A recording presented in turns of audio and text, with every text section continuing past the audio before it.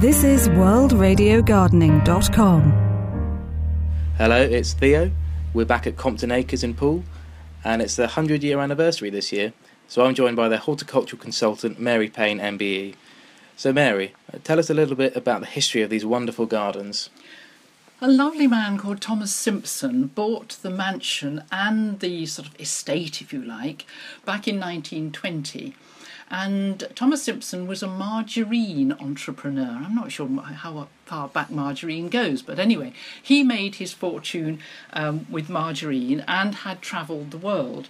So when he purchased the site here at Compton Acres, he really wanted to make a garden that reflected some of the places in the world that he'd been to.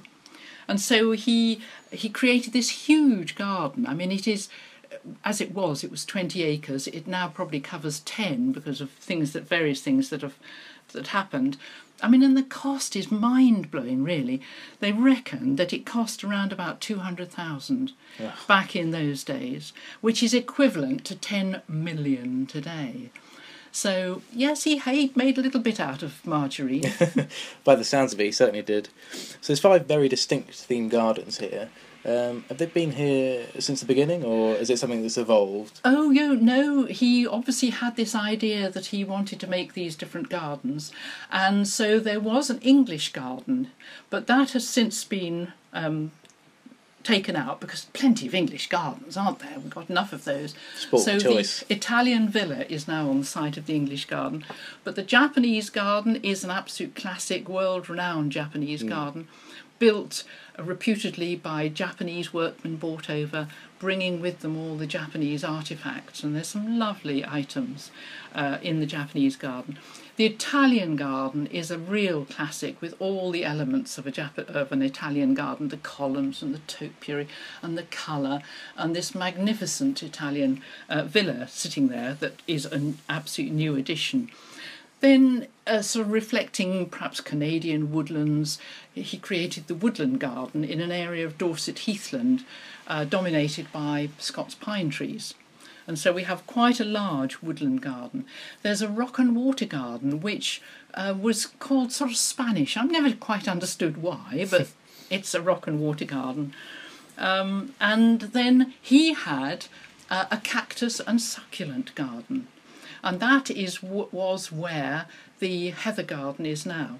And his gardeners, and of course in those days, in the 1920s, plenty of gardeners around, so all his cacti and succulents were planted out for the summer months, dug up and returned to his greenhouses for the winter. Well, you can just imagine that now, can't you, with just the staff we've got here at Compton Acres. So that was replanted, I'm not sure exactly what date, as a heather garden, and it is truly magnificent at this time of the year in the middle of winter. Are there any plants that have stood the test of time over the 100 years? Oh, yes, I'm sure there are. I mean, a lot of, in the rock and water garden, things that were planted that were called in the day, and still are, dwarf conifers, had grown to enormous proportions because they don't stay dwarf for very long. And so we had to take some of those out just to get a bit of space. And a lot of the mature beech trees, which give us a problem of shade, are now, they were probably put in well before Thomas Simpson owned the site, and they are now fully mature beech trees. And of course the pine wood, the Dorset heathland native Scots pines, we have a lot of those as well. So yes, there are still plants, and there's still plants in the Japanese garden that are probably absolute originals. So plants are pretty good, they go on for a long time. Wonderful. I think it's fair to say that 100 years is quite some time. What are the major gardening changes you've seen in your lifetime? Oh, in my lifetime, generally speaking, rather than here at Compton Acres, I think, sadly, we are very reliant on plastic these days, which we're now deciding is not a good thing to be. I mean, horticulture uses plastic for propagation, for polytunnels, for flower pots, and so many things. So that has changed a lot. And also the variety of plants that we have available. I mean, it's mind-boggling that different plants that have come in from abroad, and our climate is changing, and we're very conscious of this at the moment, aren't we? That we can grow a much wider range of plants. So particularly I think New Zealand has given us a lot of plants over the last 30, 40 years that we can now grow very happily in our gardens in most of the UK. And we're down on the south coast of Dorset, and so we have a relatively mild climate, and so we've got a very wide range of plants that we can grow. So yes, horticulture has changed. Obviously we've got much less staff now than they had in those days, so everything has to be made labour saving. So instead of having a lot of staff doing weeding, for example, or hoeing off weeds, we now use a mulch of wood chip, and that stops weed seeds germinating, which is a brilliant way of controlling weeds, and we do not have, happily, a bad weed problem in the garden, which is amazing. Wonderful. And coming back to the plastic free gardening, that's something that Compton Acres are introducing across the gardens, isn't it? We try to be as environmentally friendly as we possibly can.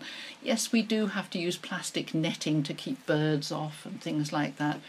And the whole horticultural industry is changing from the ubiquitous black plot that every plant comes in your garden centre, because these are difficult to recycle.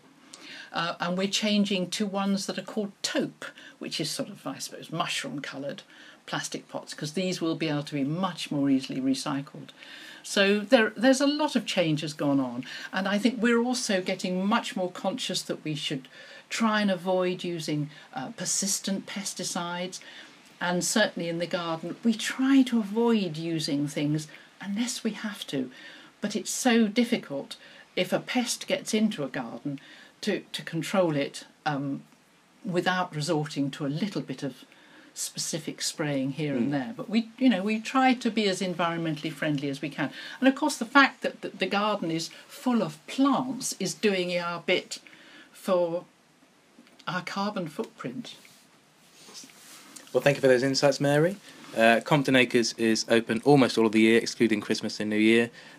Please feel free to visit and explore these fantastic gardens, as well as stop off for some tea and cake.